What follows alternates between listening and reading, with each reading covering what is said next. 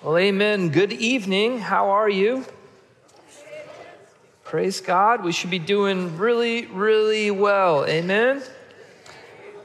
It is always a joy, a privilege for us to sing and to think about when he returns, our long-awaited King. And when we see him, we will be like him. We've been journeying through that on Wednesday nights, thinking about heaven. We've been taking like a bit by bit theological, pull it apart and examine heaven, but always remember the great truths before we get into the details, right? And that is that there's coming a day very soon that King Jesus will return, and we will see him, we will behold him, and every knee will bow and every tongue will confess that he is Lord, to the glory of God the Father. Let me quickly remind you that next week is spring break, and so we will not have Wednesday evening activities, okay? But then we will pick up the week after that. We will be right back here. And in fact, the week that we return, we'll still have recharge. We'll have dinner and recharge. But then Chad is actually going to lead us through a gospel witnessing training for the boxes that we're handing out on the other side of spring break in our witness campaign, as we're moving towards Easter. So just circle that on your calendar. It's going to be really important in 2 Wednesdays to be here for that. Okay, a fun topic tonight, one that you probably get a wide range of emotions on. Some people care deeply about this topic and others not so much. Let's talk for a moment about, will there be animals in heaven? And I will close with the question that does get asked to me as a pastor often, and that is, what about my pets? Okay? I'm going to save that for the very end, just so you pay attention the whole way. And then we will find out if Fluffy's going to be there, okay? Will there be animals in heaven? Let me quickly read for you Isaiah 11, 6 through 9. It says, then the leopard will lie down with the goat, and the calf and the lion with the yearling together, and a little child will lead them. And the cow will feed with the bear, and the young will lie down, and the lion will eat straw like ox. The infant will play near the hole of the cobra, and the young child will put his hand into the viper's nest. They will neither harm nor destroy or be destroyed on my holy mountain, for the earth will be full of the knowledge of the Lord as water covers the sea. What will it be like for animals to be made new as well? So before the fall, what seems clear is in Eden is that we were instructed to eat the plants. And it's only after the fall that animals become food, or that animals devour one another. If animals were in the original creation, there is no reason that they wouldn't be in the new heaven and new earth. In fact, as you see in Romans 8, with all of creation groaning and longing for the redemption, for the resurrection, for all things to be made new, certainly that also includes animals, right? We would say the entire cosmos, from natural disasters, and we unpacked that a few times ago, talking about the entire universe, but certainly that includes animals. What about this question? Do animals have souls? Tread lightly here, Pastor. This was new to me. Because if you had asked me before tonight, I would simply tell you, listen, animals don't have souls. They're different.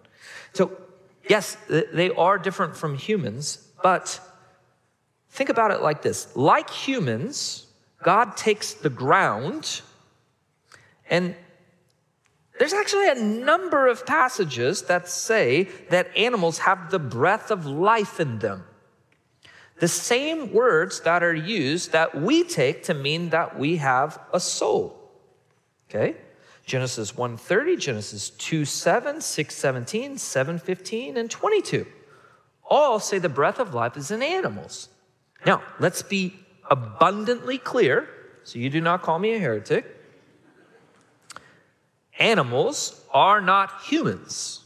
They do not have a human soul. They have not been made in the image of God. That's very distinct, very unique, something that is given to humankind, and humans are given to rule over the animals. But the plants are never said to have the breath of life in them, okay?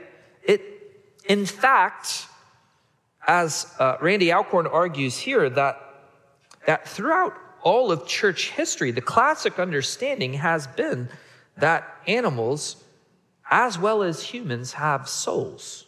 It's just very important to keep those two things distinct. As we work through our day in culture, when particular organizations would try and elevate animals to equality or those sorts of things, the Bible doesn't go there. It keeps the distinction, but at the same time, it would pertain that animals have souls. Well, isn't it a modern development that animals are thought so highly of? This whole idea of loving animals and treating them like pets, isn't that much more of a modern development? Well, yes and no.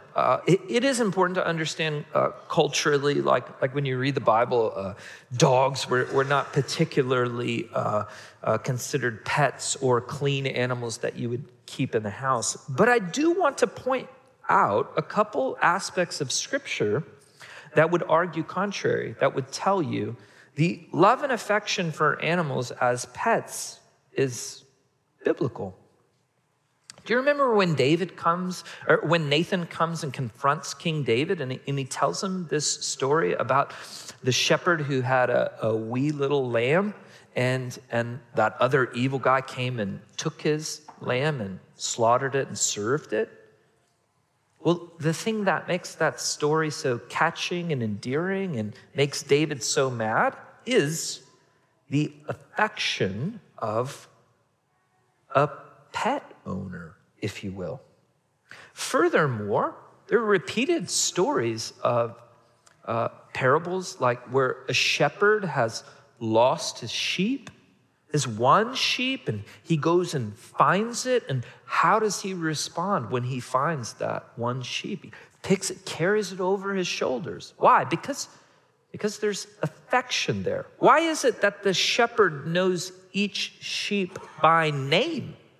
Why is he bothered to name them? And why does he know them? And why does he know their... All of that is intrinsic in being a good shepherd. And the imagery that you and I draw out of that is that he is a good shepherd to us. And so if he knows our name, but it starts with that affection that is given to animals and sheep. Psalm 148 actually commands all of creation to praise God. And that includes animals.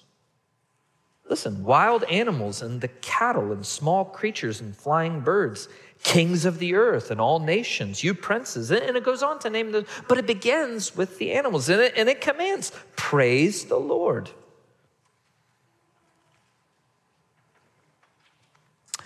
So if you ask the question, did Christ die for animals?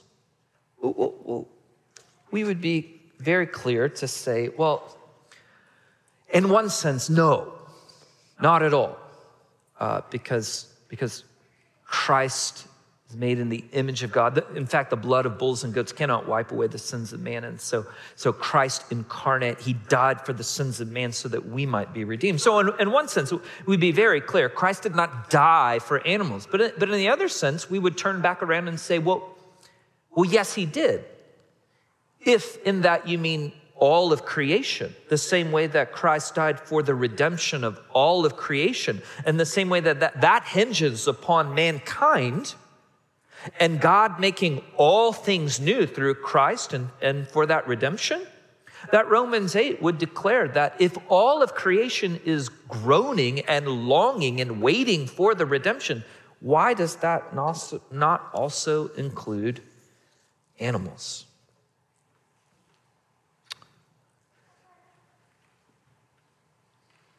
Will extinct animals live on the earth, on the new earth? Maybe, I don't know. Maybe dinosaurs will come back. All right, Pastor, you're running out of time. Just get to the part where you tell me about my pet.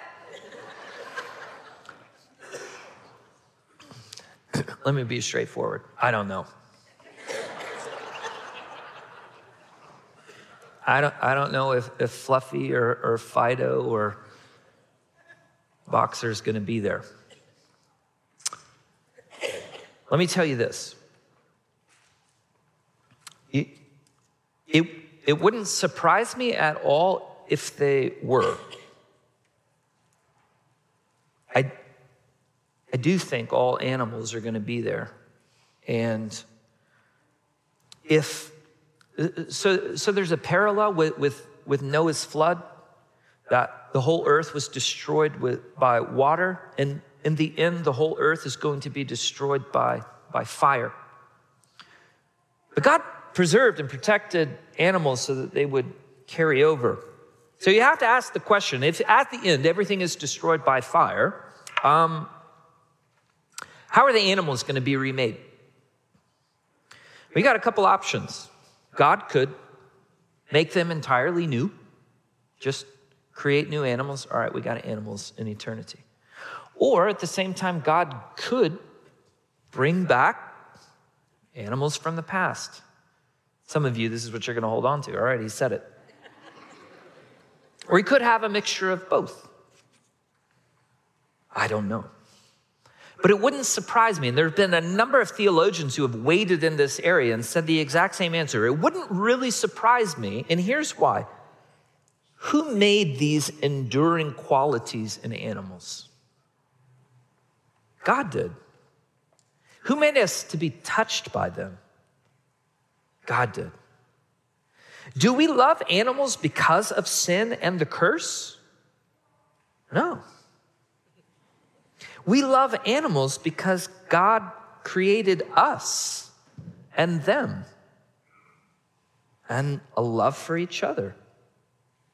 And as with all things, we can turn people into idols, and we can turn animals into idols, and we can put them in wrong spots or whatnot. But it is incredibly important to pause and to think about the beauty of God's creation and to see and to realize, you know what? He made animals because they display in some form or another characteristics of him and who he is. And so the same way that we are commanded that all of creation displays the power and the majesty and the might and the beauty of God, his intrinsic powers, so too we should think that way of animals. Will you pray with me? Our Heavenly Father, we thank you for time for us to think and continue to chew on the beauty and the magnificence and what it is going to be like to be with you and to know you and to be known by you and to think about the new creation when all things are made right again. And to think in a particular area about how that includes animals and other creation that you have caused us to interact with. And so to play in this space, God, we thank you for it. God, please refine our thoughts and teach us and help us to have a passion and a heartbeat that longs to be with you.